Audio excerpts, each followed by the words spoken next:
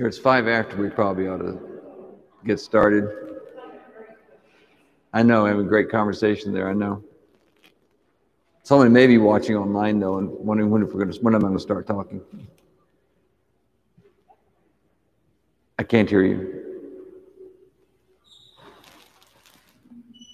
Yeah, we're going to pray. It's on. Yes, we got it working. All right. Well, welcome back, everyone, to this class number 6 in our Discovery class. Let's begin with an Our Father, in the name of the Father, and of the Son, and of the Holy Spirit. Our Father, who art in heaven, hallowed be thy name. Thy kingdom come, thy will be done, on earth as it is in heaven. Give us this day our daily bread, and forgive us our trespasses, as we forgive those who trespass against us. And lead us not into temptation, but deliver us from evil. And Father, Son, and Spirit.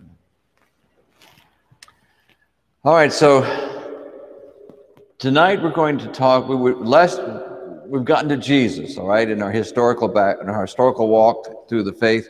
Yet last time we had a class, we talked about Jesus' teachings. What did Jesus teach, particularly in relation to the kingdom of God? That was his big message. And so now we're going to talk about the next thing, the other thing Jesus did, and that was establish salvation. I'm sorry it's cold in here. I don't know who turned the heat down after our service today. We had a mass at noon, and somebody turned the heat down. So the establishment of salvation, and that's one of those words that we toss around in church a lot. And before we get done with tonight, we're going to have a discussion of the vocabulary, a church vocabulary of words like salvation, redemption, atonement, all these words that we toss around in church that, quite frankly, most people don't even know what they mean, but, we grew up saying them, and so we don't even think about what they mean. It's just, it's just something we kind of have an idea what it means we get to go to heaven. But we'll talk about that vocabulary a little later on. But the first thing I want to talk about is this whole concept of the covenant in Christ's blood, salvation through the blood of Jesus. Now, if you go to an evangelical church, like I grew up in an evangelical church, you learn all kinds of songs about the blood. And we sing about blood a lot. It's kind of gross when you think about it. But we sing, would you be free from the burden of sin? There's power in the blood. That's right. Anybody else know that, Vicky? Yeah, because you sing that song, right? You know the song. And we sing, oh, the blood of Jesus, it washes white as snow. And all these great songs about blood that we sing. And it's really kind of gross. I mean, why do we talk about the blood of Jesus, and how does that affect salvation? I mean, everybody bleeds, and so why is it the blood of Jesus? Why does that make a difference in the state of the world? So let's talk first about what is this concept of a substitutionary death. How does one person or animal, all the animal sacrifices throughout the Old Testament, how does one person or animal, the shedding of their blood, make a difference for other people? And we really have to go all the way back to Noah to see the beginning of the institution of animal sacrifice. Now, prior to Noah, according to the Bible, prior to Noah, mankind was a vegetarian. Men didn't eat animals. At Noah, and according to the biblical narrative, after Noah comes out of the ark, releases the animals, and suddenly he offers a sacrifice, and they eat an animal. I think it's a lamb that he offers. They sacrifice a lamb, and they eat that lamb. Well, okay, you think about it. In the context of a global flood, there's not much else to eat. Everything's destroyed. It's been a flood. It's like the great mudslide. That they have it in California every now and then. they had mudslides all over up and down the West Coast, and mudslide in Norway. Everything is destroyed by this flood, by this mudslide. And so they decide to start eating animals. And in the narrative, in the biblical narrative, God says to Noah that he's allowed to eat animals. And so they sacrifice an animal and eat it. In a sense, every animal that we consume is sacrificed for us so that we can live, right? The cow dies so that we can have a hamburger, or the pig dies so that we can have bacon. And we can live because the animal gave his life. I remember a preacher once saying, if you ever want to know the difference between an offering and total commitment, he says it all has to do with breakfast. The chicken gives an offering, but the pig gives total commitment, you know. But there is that sense that any time we eat an animal, then that animal has sacrificed, has given up his life so that we can live. And this concept is consistent across the world. Everywhere in the world, the practice of animal sacrifice and the understanding that that animal has sacrificed so we can live is consistent around the world. One of my favorite cultures is the Blackfoot Indian culture. And they do a buffalo dance before they go out in the buffalo for a buffalo hunt. And that buffalo dance is all about their mythology of how the buffalo agreed to be food for the Indians. It's a dance about the buffalo decided to give up his life so that we could eat them. And it was, of course, the buffalo, I don't think really know that they made that agreement. But nonetheless, that's what the mythology is. That's what the dance is. And all of the other Native American tribes have some kind of similar ritual, similar mythology about, you know, the animals that they kill to eat have given themselves for this act. It's a sacrificial act that they have, and they have ritual thanksgivings for the sacrifice of these animals so that they could eat. And this, like I say, is consistent across all cultures everywhere. In Africa, in Asia, in Europe, everywhere you go, there is this consistent belief that we eat animals and they have agreed to it. They sacrifice, they offer themselves as a sacrifice. They give their lives so that we can live. And this becomes more and more ritualized as time comes on, and it develops into the blood sacrifice that we read so much about in the Old Testament. This is true in the Egyptian tradition as well as in the Hebrew tradition. And of course, a great deal of the Hebrew tradition grew out of the Egyptian tradition being one of the great inputs of the Hebrew tradition because they were there for 400 years. And Moses makes it very clear that the blood sacrifice is for the expiation, another one of those words we'll have to look at in a minute, for the sins of the people. So it's not just so that we can physically survive that the animal is sacrificed, but also it gives us spiritual life as well. Now remember when we talked about the Exodus, how the lamb was slain, it was sacrificed and eaten, and then they would take the blood of the lamb, they would spread it around the doorway, and then that spared the lives of the Hebrew children. The Egyptian priests who are going around sacrificing the Hebrew children, they'd see the blood and they'd say, oh, this house has already been taken care of, and they go on down to the next one. So the blood of the lamb becomes the Passover. The Hebrew homes were passed over by the marauding priests who were killing the firstborn children across the land. On the Day of Atonement, which is when the sins of the nation are forgiven in the Old Testament, in the Hebrew tradition, they would take the animal, which was usually not a lamb. Usually the lamb was sacrificed for Passover. On the Day of Atonement, a variety of animals would be sacrificed, a bull, a red heifer, a goat. But they would take the blood of the sacrificed animal and they would sprinkle it on the mercy seat of God, which is the Ark of the Covenant. You know, we all saw the movie, Indiana Jones Finds the Ark, right? But the Ark of the Covenant, which was called the mercy seat of God, it was in their concept that God sat on the Ark of the Covenant. It was his chair, it was his throne. And so they would sprinkle the blood of the sacrificed animal on the mercy seat, on the Ark of the Covenant. And that would effect the forgiveness of sins. So there's been a move here from, okay, this animal gave his life so that I could eat, give me physical life. Now the blood sacrifice is seen as giving us spiritual life. In fact, this is a quote from Leviticus. The life of a creature is in the blood, and I have given it to you to make atonement for yourselves on the altar.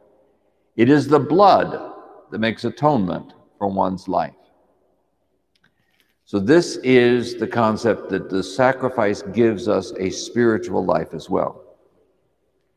Now, there's another aspect of this, and this is the use of blood in covenant. And some of you, I've taught on this before in a homily or two, but I'm going to do it again, which means I have to get up and walk.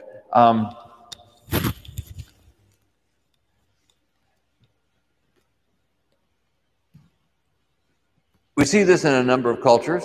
We see this in Native American culture. Concept of being blood brothers, where you slice your hands and you hold your hands together so that you share blood with each other. Not terribly sanitary, but this was something they did. I remember as a kid, my best friend and I decided we were going to do this. We were going to become blood brothers. Anybody else decide this? We're going to do this? You're going to cut your hands and become blood brothers? We never quite got around to it. We were going to do it, but it was just a little bit too painful for us to get to. But the concept of using blood in a covenant, this was important. This is how two families would join together. We don't really have that in our society, in our culture.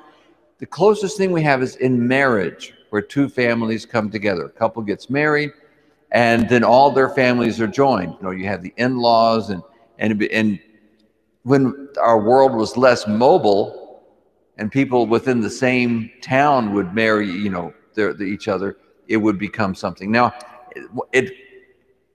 in Catholic churches, especially Catholic churches that have schools, I've seen this happen a lot, where kids grow up in the church together, they get to know people, they marry, you know, other people in the church that they go to school together with, and you do start to get these big clans forming within Catholic churches, or at least you used to. Again, it's less so now because we're such a mobile society. But in tribal cultures, this was very important because there were so many tribes. And a key to survival was by forming alliances or covenants with other tribes. And how they would do that is they would come in together and form this blood covenant between each other. And how they would do that is they would take an animal, they would sacrifice the animal, they'd slice the animal in half, they would lay the animal out on the path, and then the chieftains of the two tribes would pass through between the two halves of the animal. I'll try not to fall off the step. And as they passed through these animals, there's this animal that was cut apart, they would ritually say words that essentially meant, if I break my covenant with you, you can do to me what we did to this animal. So it's a stake of your life upon this covenant. Though it's a promise to guard this covenant with your life. We do the same thing in marriage, till death do us part. Although that's been dropped from the marriage ceremony in this country, we say, and as long as I shall live, or something like that. They dropped the death word out of the marriage ceremony. But this is what they did. They would split the animal. They would make their covenant. We are now one family, pass through. If I break this covenant, you can cut me in half just like we did this animal. Now, God makes a lot of covenants. There are a lot of covenants in the Old Testament. A particular one that we want to note is the one he makes with Abraham for the promise of his descendant. And Abraham is 100 years old-ish. He's childless. He's married to Sarai, his wife, and at this point his name is Abram. And God promises again he's going to give him a descendant through which all the nations of the earth will be blessed. His descendants will be like the stars of the sky. From this descendant he's going to give him. And God says this will be a covenant between us. So Abraham knows how to make a covenant. He's a tribal leader, all right? And so God gives him very specific instructions, not just to split apart one animal, but several animals. Several animals. I've got the list in my notes. I don't remember all the animals that there are, but I think there's an ox, and there's a mule, and there's some doves, and there's lots of animals that he splits open and lays along the road. And now he needs to walk through these animals with God. So they make this covenant. The only problem is, how do you walk through these animals with God? It's kind of tricky. So Abraham kind of sits down. He stands around for a while. He waits for God to show up. He's not sure exactly what's going to happen. Maybe he expects an angel or something. Nothing happens. So he sits down and he waits and he waits and he waits, and eventually he falls asleep. While he's asleep, he has a dream. And in the dream, he sees God come as a burning censer. That's how the symbol that he sees of God in his dream is a burning censer passing between the animals alone, without Abraham. What this means is that God takes it upon himself the full responsibility of the fulfillment of the covenant.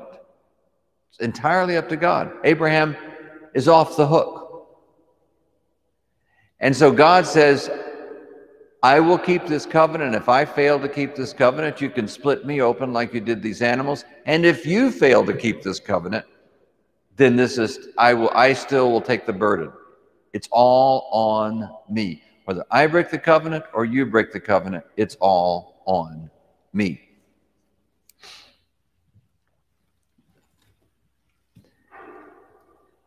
So when we get to Jesus, this is God becoming human so that he can take the punishment for the violation of the covenant. See, when we talk about the descendant of Abraham, through which all the nations on the earth will be blessed, this descendant is not Isaac, his son. This descendant is Jesus, who brings the kingdom of God to all the nations. Jesus is the descendant of Abraham through whom all the nations will be blessed. And of course, man continues to violate this covenant with God. Man does not continue to follow and to do as God does, live the life of a member of God's tribe. So God takes it upon himself. The covenant has been violated. Restitution must be made, and that restitution is made in Christ, in his blood. He is God in the flesh who takes upon himself the responsibility for the punishment of the covenant. It's really pretty cool when you think about it, right? So, Christ becomes that substitutionary sacrifice, right?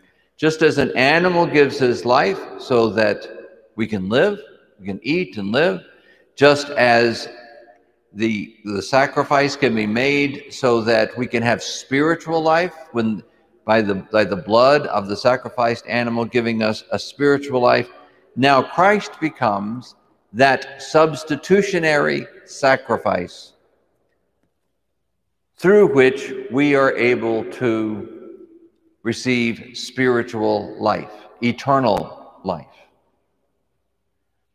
So the two elements of Christ's death are the sacrifice for our eternal life and the substitution and the giving of life.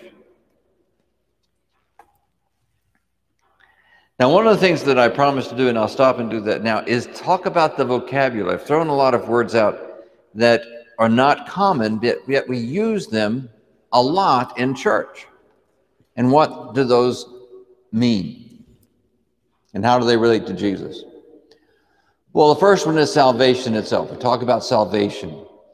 Even as Catholics would talk about salvation, Protestants probably talk about it more, but it's definitely a part of all Christian theology that we are saved from destruction. We are saved from sin, which, talk about words and what they mean. Sin basically means anything that separates us from God.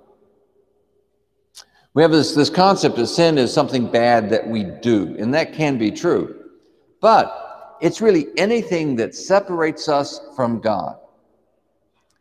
And more often than some act that we do, it would be an internal attitude. It would be a thought. It would be a self-destructive belief about ourselves.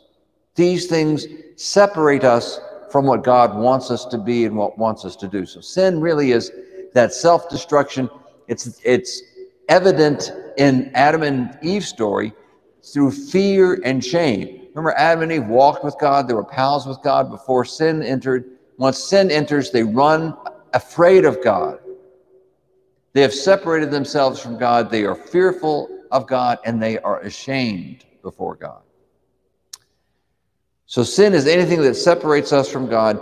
Salvation means that God has stepped into our lives to save us from that destruction, even though it's a self-destruction. So we think about, imagine, you're walking across the road and a truck's coming. Here comes the Mack truck. And someone comes and shoves you out of the way so that you're spared, and then the truck flattens them, and they're gone. You have been saved, right? You've been saved. And someone came along to sacrifice themselves for you to be saved. This is salvation. Christ comes to sacrifice himself so that we can be saved, so that we can not be run over by the Mack truck. We cannot be destroyed by our rejection of God. We cannot be destroyed by our own self-destruction. We cannot be destroyed by our own, Cheryl doesn't like when I use the word stupidity, but when we do things to injure ourselves. God came and stepped in the path. Christ saved us, sacrificing himself to do that. This is salvation. He gave his life so that we could live. This is salvation. Redemption is another word we pass around in church a lot. What does redemption mean? Well, again, this is a little bit of a different culture, but in ancient culture, if you owed a debt that you could not pay, then you would be enslaved to the person you owed the debt to. And you would be enslaved to that person until you could pay the debt off, which is kind of a tricky thing, because how are you going to earn money to pay the debt off if you're a slave, right? So once you wound up enslaved over a debt, you were pretty much stuck there the rest of your life, unless a redeemer comes and pays your debt for you. This is the act of the Redeemer. He buys off your debt. He gives his own of it from his own storehouse, from his own funds. He pays your debt for you, and then you can be free. So when we talk about Christ being our Redeemer, or we talk about the gift of redemption, this is what we're talking about. We were enslaved to the lusts of this world. We're enslaved to this desire for power. We're enslaved to live our lives in tremendous frustration of constantly wanting more and more and more and never being able to have it. Because this world never satisfies. The things of this world never satisfy. I was talking with someone the other day, and he was saying to me that he began pursuing a life of a very serious life in the church because he had been so successful in the world. He worked in finance, he had lots of money, he had lots of friends, he had wonderful opportunities. And he talks about being in one of these luxury boxes, at a ball game. And everybody's, drinking and laughing, and he's looking around and he says, "This is the best life has to offer." And it really is not satisfying. There's nothing here. It's all fake. Everybody's, we're just standing around drinking, watching the ball game, having a good time, but it's not satisfying. Nothing of significance is happening here. And so he committed his life to Christ and to the church and began to find what God had for him, where he finds satisfaction and fulfillment and peace that the world never could offer. The world can never offer that. So we were indebted, we were enslaved because of our debt to this world system, and Christ purchased our freedom. He purchased our freedom, and he purchased it with his blood. By his salvific act, he redeems us from our enslavement to this world system. Atonement. Well, that's a tough one. Atonement.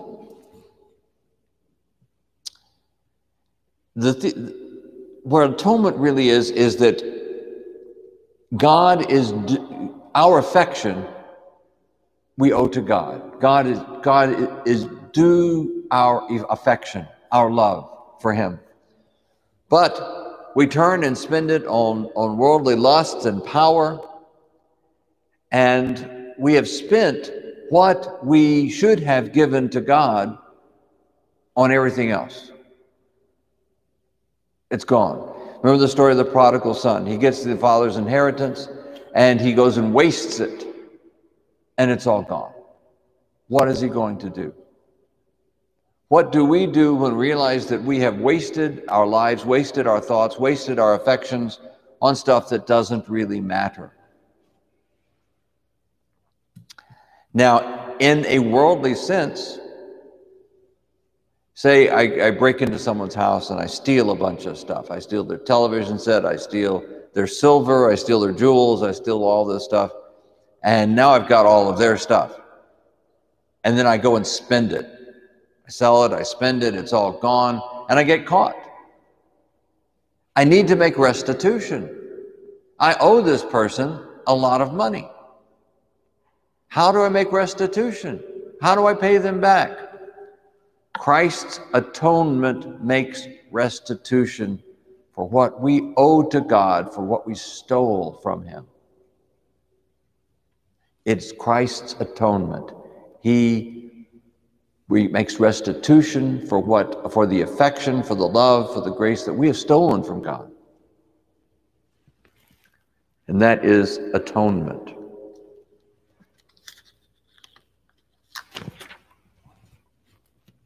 Well, here's another one, another big word. Expiation. Expiation. We say all these theological words, and they actually do have meanings, but we usually don't define them. Expiation basically is to be washed. It's to be made clean. mankind becomes filthy with sin because of our rejection of God's love. God loves us and we reject his love. And this makes us spiritually filthy. So we must be washed.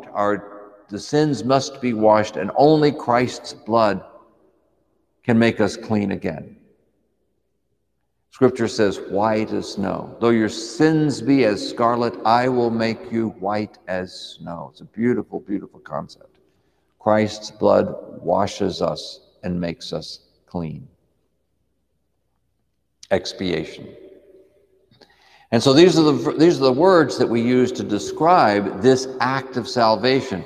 So we are redeemed, we are saved, we are redeemed, we are cleansed.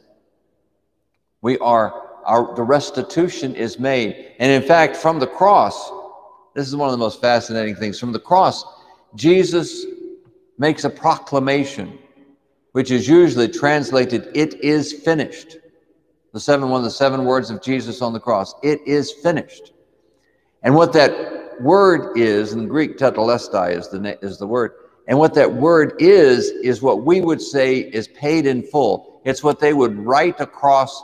If you owed somebody money and you paid them off, they would write across the bill, tetelestai, "It is paid in full." And this is what Christ does through his substitutionary sacrifice. He pays in full everything we owed to God. It's a powerful, powerful thing. But here's the question. How do we effect that into our lives? How do we take this wonderful gift that Christ gives us through his salvation, his redemption, atonement, expiation? How do we take that into our lives and make that us? How do we do this?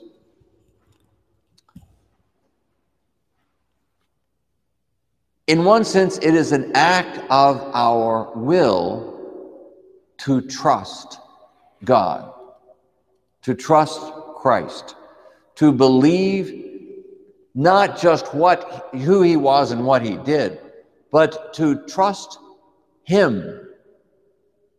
Jesus says, if you love me, you will do my commandments. You will follow my commandments. Why? Because we trust him. We believe he is the Son of God. We believe he is God in the flesh. What he had to say is probably important. It's probably something we should follow. We should live in obedience to what he has to say because he's God speaking to us. So at one level, it is an act of our will to trust and follow God. Trust Jesus and follow him. And Jesus says this is a daily act. It's really a moment-by-moment act because we're always, constantly faced with this decision. Am I going to do what God wants me to do? Am I going to do what my flesh, my body, my own desires want me to do? And so there's this constant struggle going on within us. And it's the act of our will to follow God that makes this work for us. But there's also a sacramental level. And the sacrament is extremely important. Now, in the Catholic Church, there are 7 sacraments. We'll talk more about sacraments later. It comes up in a couple of months. But there is one central sacrament upon which all other sacraments are based, and all other sacraments really are just a way of us touching that one central sacrament, which is God becoming flesh, the incarnation. Christ, God came to us to give himself to us, to give himself for us. And because the sacrament is God becoming flesh, in every sacrament there are 2 elements. There is the God element, or the heavenly element, and there's the flesh element, the earthly element. There is earth stuff and there is God stuff. And the 2 come together, they intersect at the sacramental level.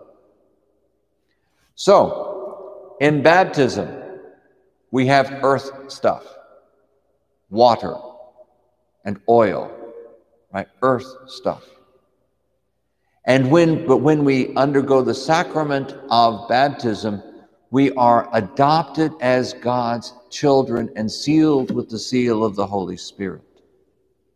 That's the God stuff. In baptism, God adopts us as his own. Baptism is a ritual rebirth. Back when they used to dunk people, and I think in the Christian church they still do dunk people, and they do in the Baptist church and some other churches, when they dunk people, there is this tremendous sense of symbolism that they are being immersed, they're dying, they're going into the earth, right? They're being into the water, they're being immersed, experiencing Christ's death sacramentally in the water, and then they rise up out of the water.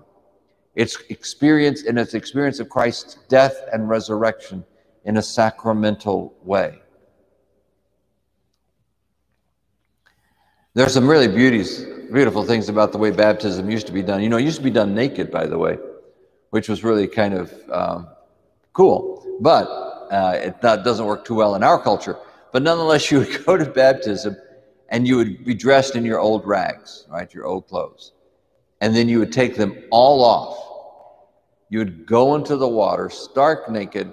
You'd be baptized. You'd come up out of the water, and then they put on a fresh, clean, white garment. So there's this tremendous symbolism, this touching of what God, this physical touch of what God is doing in the stripping off of our old nature, the stripping off of our sin, the cleansing of the water, the death and rebirth, the resurrection. We put on a brand new white garment. It's a beautiful, beautiful symbol.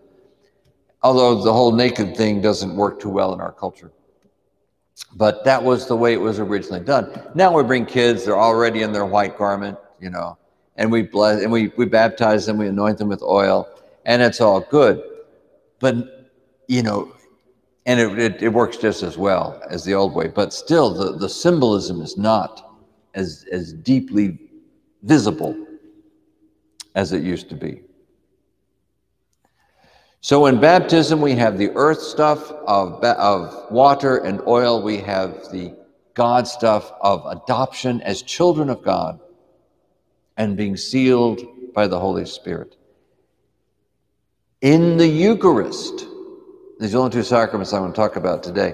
In the Eucharist, we have the earth stuff of bread and wine. But we have the God stuff of Christ's body, blood, soul, and divinity. So how do we appropriate this sacrifice of Christ's blood into our lives? We do that in the Eucharist. When we come to the Eucharistic table, we make that act of will that we are giving ourselves to Christ. Christ is giving himself to us. He is giving to us his body, blood, soul, and divinity. It is a reenactment of the sacrifice of Christ. It just says he gave his body, blood, soul, and divinity at the cross. He gives his body, blood, soul, and divinity to us in the Eucharist. We receive him. And we say thank you, which is what the word Eucharist means. Thank you. So in the Old Testament, they used to sacrifice bull, goats, lambs, all these different animals. But the scripture is very clear that the blood of bulls, goats, lambs, all these animals never worked to wash away sin, expiate, right? Never worked to wash away the filth of our sin. The only sacrifice that has ever washed away the filth of man's sin is the sacrifice of Christ on the cross. That's why we call it the once for all time sacrifice. One sacrifice for all time. However, since in the Old Testament they existed before God came into history, they prophetically participate in Christ's once for all sacrament through the sacrifice of these animals, to see the shedding of blood, to see the blood sprinkled on the mercy seat, This is how they would participate, that prophetically, God is going to come and do this once and for all. And now that we exist after this event has taken place in time, in history, we reflect back.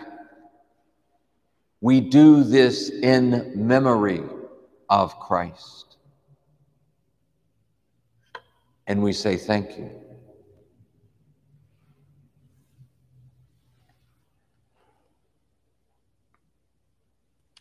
And in doing that, we daily take up our cross to put to death our selfishness, to put to death our greed, to put to death our lust, to put to death our desire for power, and just simply surrender to Christ's love. Allow Christ's love to wash us, make us clean. Allow his mercy and compassion to cleanse us. We daily take up that cross. Put into death those things of our own being that separate us from God. His passion empowers us to embrace our own passion. And the Eucharist is a celebration of his passion through thanksgiving. One more thing I'll share quickly, then we'll wrap this up. I'll go for questions. Why did Christ have to sacrifice such a gruesome death? It was all just about him shedding his blood. Couldn't he have done it a lot more painless way than being beaten and flogged and carrying a cross and having nails driven through his hands and his feet and hanging there on a cross until he suffocated from the weight of his own body?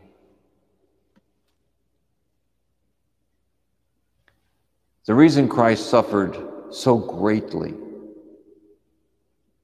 to show us how much he loved us, so that whatever we face in life, and all of us have troubles in life. Every life's got some good times and bad times. We all face troubles.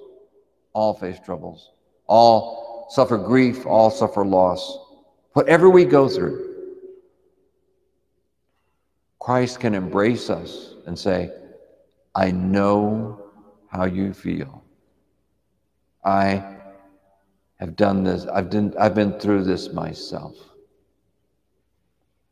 Whatever abuse we suffer, whatever grotesqueness happens in our life, we see Christ being betrayed by his friends, abandoned, rejected, falsely accused, executed, even stripped naked and hung up for the whole world to see. On the roadside, as people walk past him, laugh and jeer at the naked man hanging on a cross. Whatever we go through, we know that we have a friend in Jesus, an elder brother who can say, I know how you feel. I've been there. I will share in your pain. You share in my passion. I will share in yours. It's a beautiful thing. Jesus never promised us that life was going to be hunky-dory. In fact, he promised the exact opposite. He said, in this life, you will have trouble. But he says, be of good cheer. I have overcome the world. So whatever we face, wherever we go, when we get to that point, we know Christ is there. He has been there with us before. And we know that it is all swallowed up in eternity. Christ has overcome the world. And this world, with all its pains and troubles, will pass away. God's love will abide with us forever.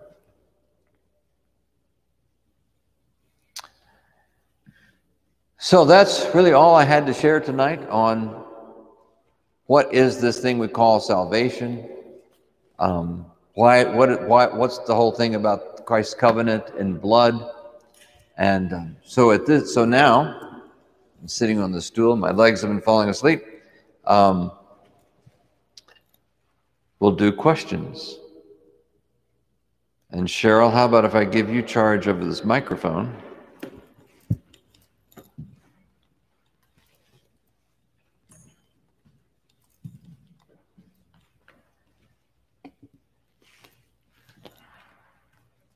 Who has a question tonight? Questions, comments?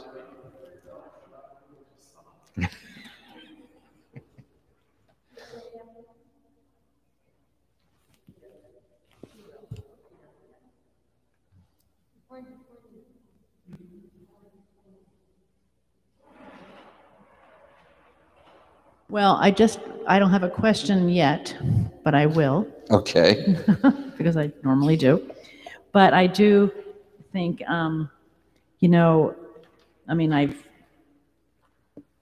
kind of know what you're preaching, but You've heard me before. I've heard you before, and I've done my own, you know, God's walked with, I've walked with God for a while. But, you know,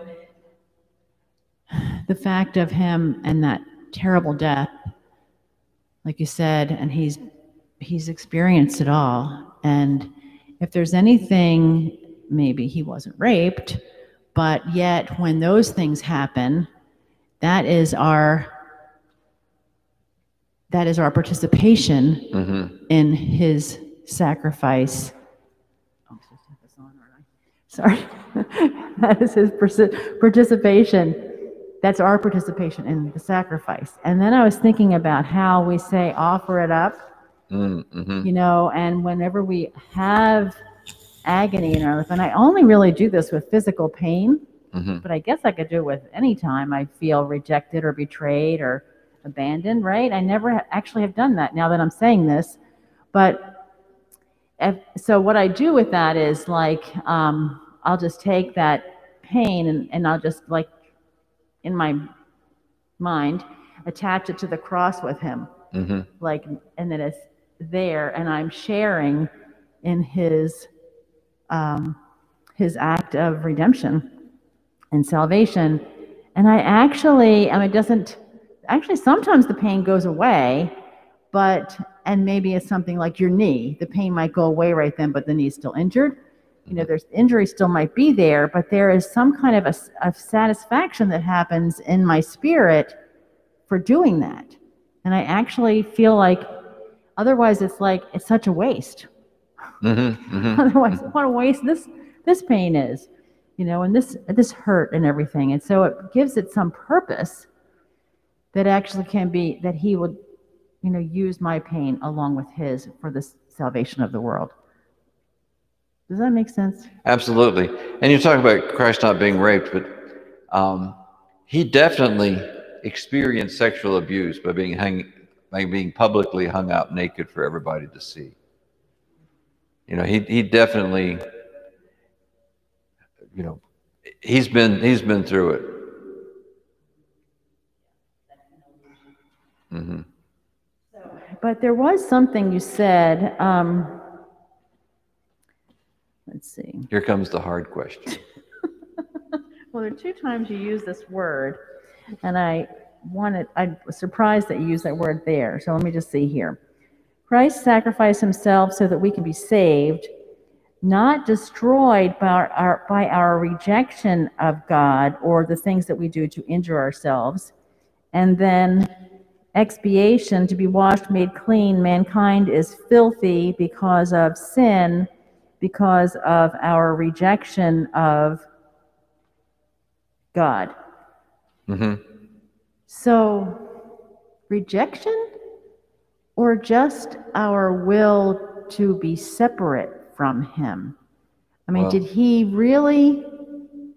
it really about saving us from our rejection of him or from our separation from him, which is the bad thoughts, the attitudes, the 7 deadly sins, gluttony, lust, all those other things, you know? Is it really rejection? Well, I think that the choice to be separated is rejection. So if someone chooses to be separated from somebody, they rejected them. So in my idea, my concept, they're synonymous.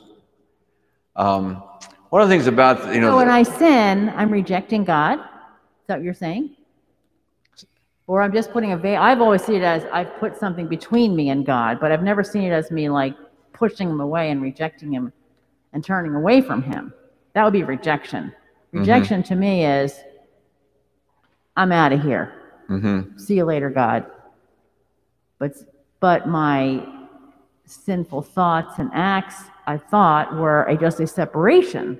And there was like that veil between me and God in my heart. Yeah. Well, I would still say that's rejection. I mean, we're dealing with definitions here. But if you slam the door in someone's face, you stay on that side of the door, I'm staying on this side of the door. That's a rejection in my concept. Or you say, put up a veil, put up a tent, whatever we do to separate ourselves from someone. If I choose to separate myself from someone, I've rejected them. So that's, but when I talk about these different words that we use, salvation, redemption, atonement, expiation, it's all one salvation. It's all one acceptance of God taking us as we are, accepting us and loving us into become something new, something better, something free. But it's different aspects of it. Just looking at it from a slightly different angle, different facets of the jewel, so that we can use these different words to see it from a slightly different angle, but it's all the same act of Christ restoring us to God. We reject, in the biblical narrative, Adam and Eve rejected God in the garden. And Christ comes as the new Adam to accept us. We rejected God, but God came to embrace us, to accept us, to restore us.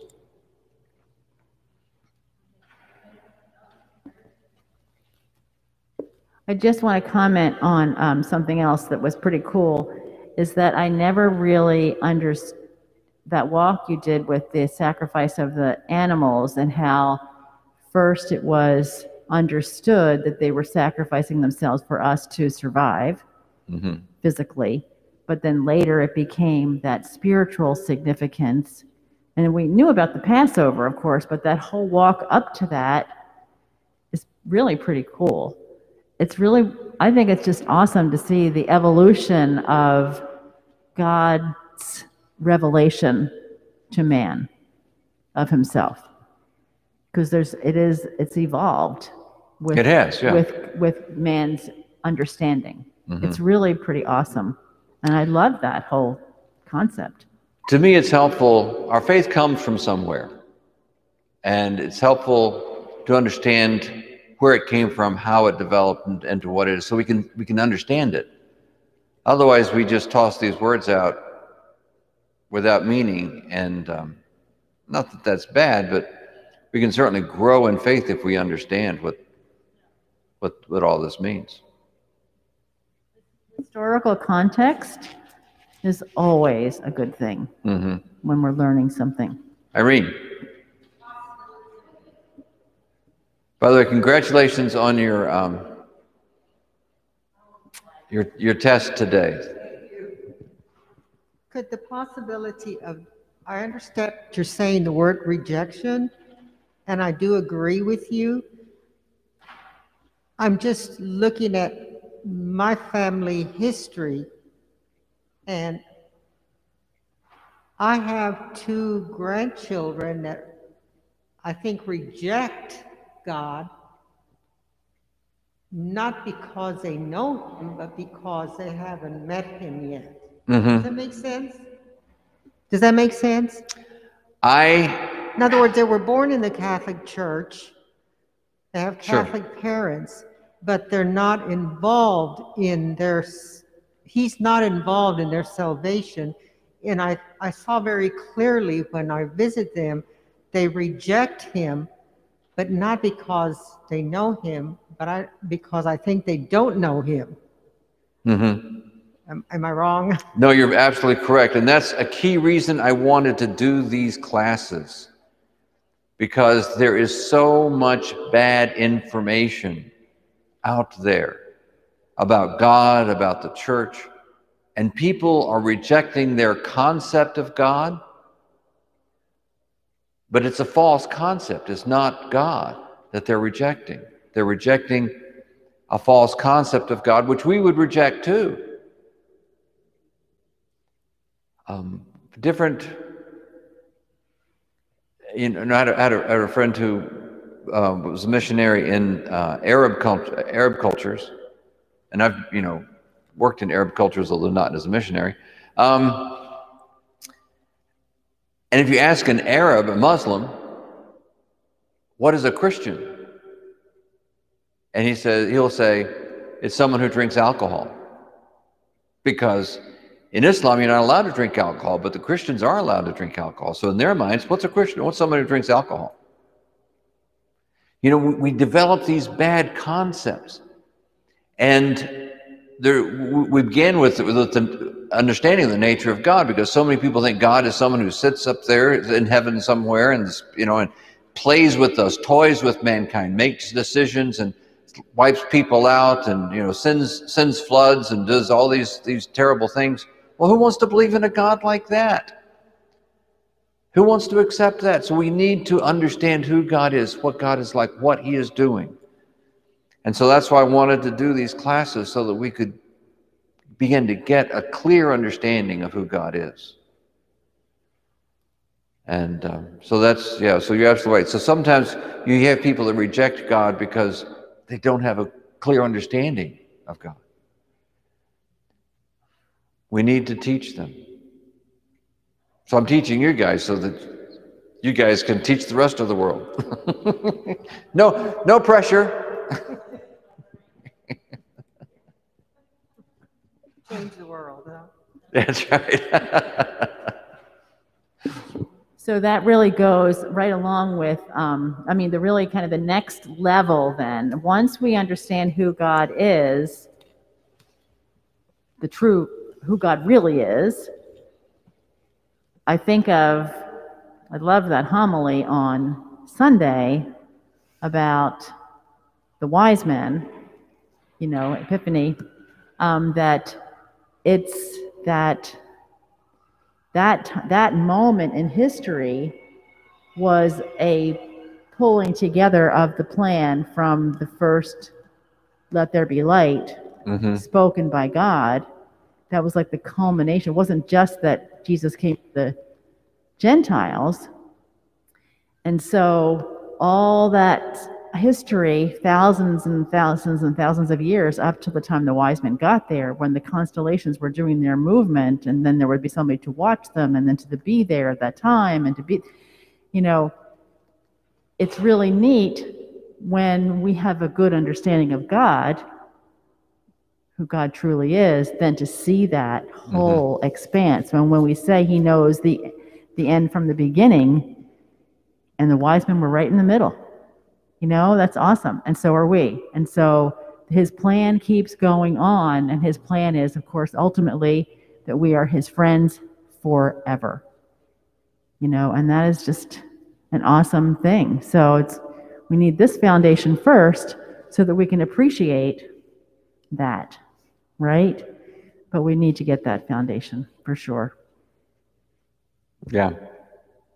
In fact, for those of you who liked that homily last week, in my e-newsletter, email that's coming out tomorrow, I guess, I'll have links to the movie about the Star of Bethlehem, which goes through the whole background there, and also a link to Dr. James Kennedy's discussion on how the zodiac was originally intended to preach the gospel, teach the gospel to people. So you have those links. You can watch those on YouTube.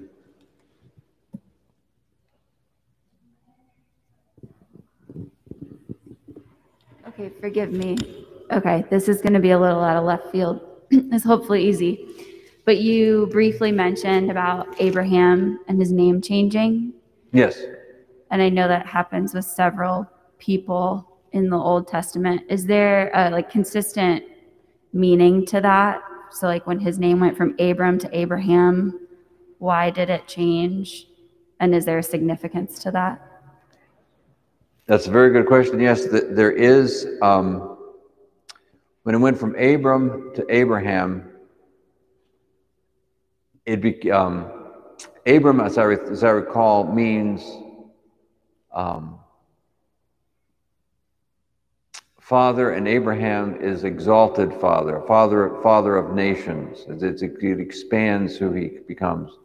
And this happens many, many times. Yes. Sarah becomes princess, or Sarai is princess. Oh my goodness gracious, I used to know this. And there's an H being added, but that's not the significance. Their names actually have a slightly different meaning. And I did know this, and I can't remember it. That's okay. Yeah, well, I'll have to look them back up there, because but that's a good point. But yeah, the names do change, and we see them changing also throughout the scriptures. Many people's names are changed. Jacob becomes Israel. Saul becomes, the Apostle Paul. Simon becomes Peter, or Cephas becomes Peter. Yeah, there are lots of there's lots of that. In fact, we practice that also when people are confirmed. You go through the sacrament of confirmation. They'll often take on a saint's name. They'll add another name to theirs to take on that saint's name. If you become a religious monk or a nun, you take on a new religious name. So, yeah, it's part of the tradition, and there's a lot of beauty to that. Jesus says in Revelation that he has given each of us a name that only he knows. So there's this beauty of Christ knows us better than we know ourselves. But in the ancient world, a name is extremely important. And in most tribal cultures, name is extremely important. It really speaks to who a person is, to what their name is. But I'll look that up, Sarai and Sarah and Abram and Abraham, and I'm sorry that I've forgotten too much stuff in my old age. Yeah. Right.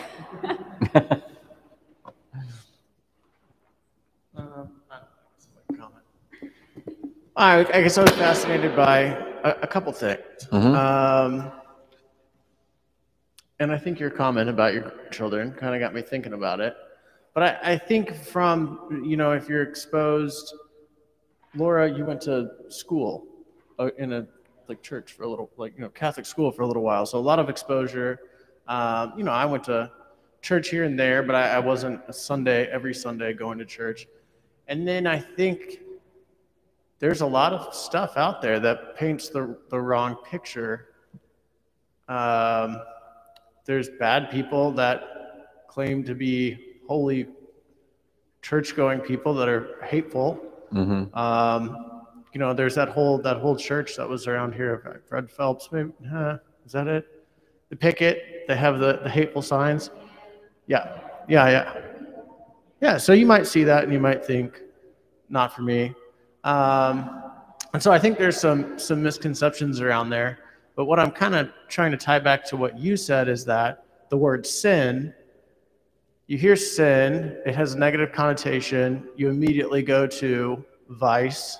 You immediately start thinking of the worst types of sin. Mm-hmm. But what you're saying is that sin is almost inherent in man. Mm-hmm. And it's not that it's good, but it is inevitable. Mm-hmm. And I don't think that's the way a lot of people think about it. And so, I guess I don't know what I'm getting at, but it's a thought-provoking concept because I've always classified it as being very negative, bad. But the way that everybody's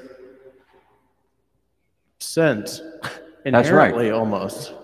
That's right. And most of us don't even know how we're sinning. A lot of it, but it's that separation from God. Anything that separates us from God. St. Paul writes, anything that's not of faith is sin. Any act we do that is not an expression of our trust and belief in God, in Christ, is something that's separating us from Christ. So either we're moving towards Christ or we're separating from Christ. And this is kind of a constant thing. But yeah, the concept that mankind always naturally flows towards selfishness my own will instead of God's will. That's what the church calls original sin, which is one of those things that has been terribly misunderstood many, many times. But all it is really is that mankind tends to desire his own will above God's will for him. And that is so pervasive. Even Jesus struggles with that. He goes to the Garden of Gethsemane and prays to his Father and says, do I have to do this? He's looking at this passion. He's about to be rejected on that very night by Judas and begin his torture. He says, do I really have to do this? And then he says, not my will, but thy will be done. And that is the defeat of sin. Not my will, but thy will be done.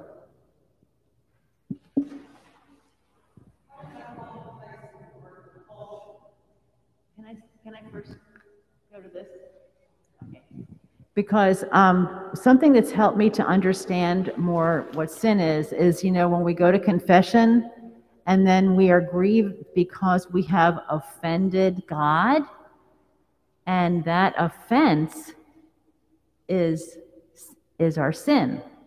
So like you just said, anything that's not of faith, like Paul said, anything that's not of faith, and is an offense to the one who is love, mercy, justice, truth.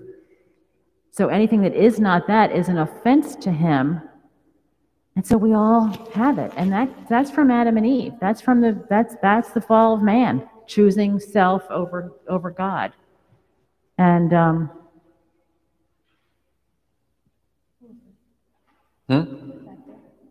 That's John Pelagi. He probably has a key to give me. Okay, good. Go on down, John. So anyway, that kind of helped me to understand more when I'm sinning, because otherwise I think I grew up with the concept of sin was when I hurt somebody, did something bad against somebody. And it is, because every single person is created in God's image, but that's not all there is. We think of murder and, just all those, like you said, those acts.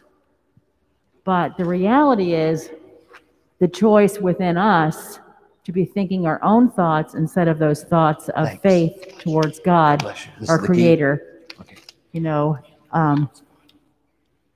Is really what it's about. It really helped me. I mean, only recently have I really finally oh, yeah, I'm offending God. What a sad thing for me to do. So, I don't know, that's just kind of more food for thought on that. Yeah, and, and the other thing is self-forgiveness, because we know that unforgiveness really separates us from God. And he says that if I won't forgive you, if you don't forgive so-and-so, but we have to forgive ourselves. And when I've practiced doing this a lot in the last year and a half, man, there's a freedom to that. Not only just asking for forgiveness, but just like I forgive somebody who offends me, then I have to forgive myself for offending God. And boy, there's a freedom in that. It's like the last veil. Mm-hmm. Here, you have a question about compulsion? Yeah, no, I was just asking the question. I've always heard the comparison, when you're in your young, in your 20s and your 30s, your compulsions are really strong, but you should work for your virtues instead of compulsions. Mm-hmm. So my question is compulsion a possibility of sin? Well, a compulsion is typically a desire of my will, what I want. My will. My want, what I want, not what God wants. Mm-hmm. I suppose you could have a compulsion for what God wants, but I haven't met that person yet. we tend to want what I want.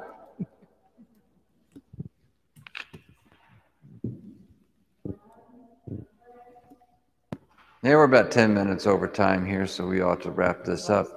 We started late, that's true. All right, so let us close with a Hail Mary. And then we'll all be back next week. In the name of the Father, the Son, and the Holy Spirit. Hail Mary, full of grace, the Lord is with thee. Blessed art thou among women, and blessed is the fruit of thy womb, Jesus. Holy Mary, Mother of God, pray for us sinners now and at the hour of our death. Amen. In the name of the Father, the Son, and the Holy Spirit. Amen. God bless you. Thank you so much for coming, and thank everybody on the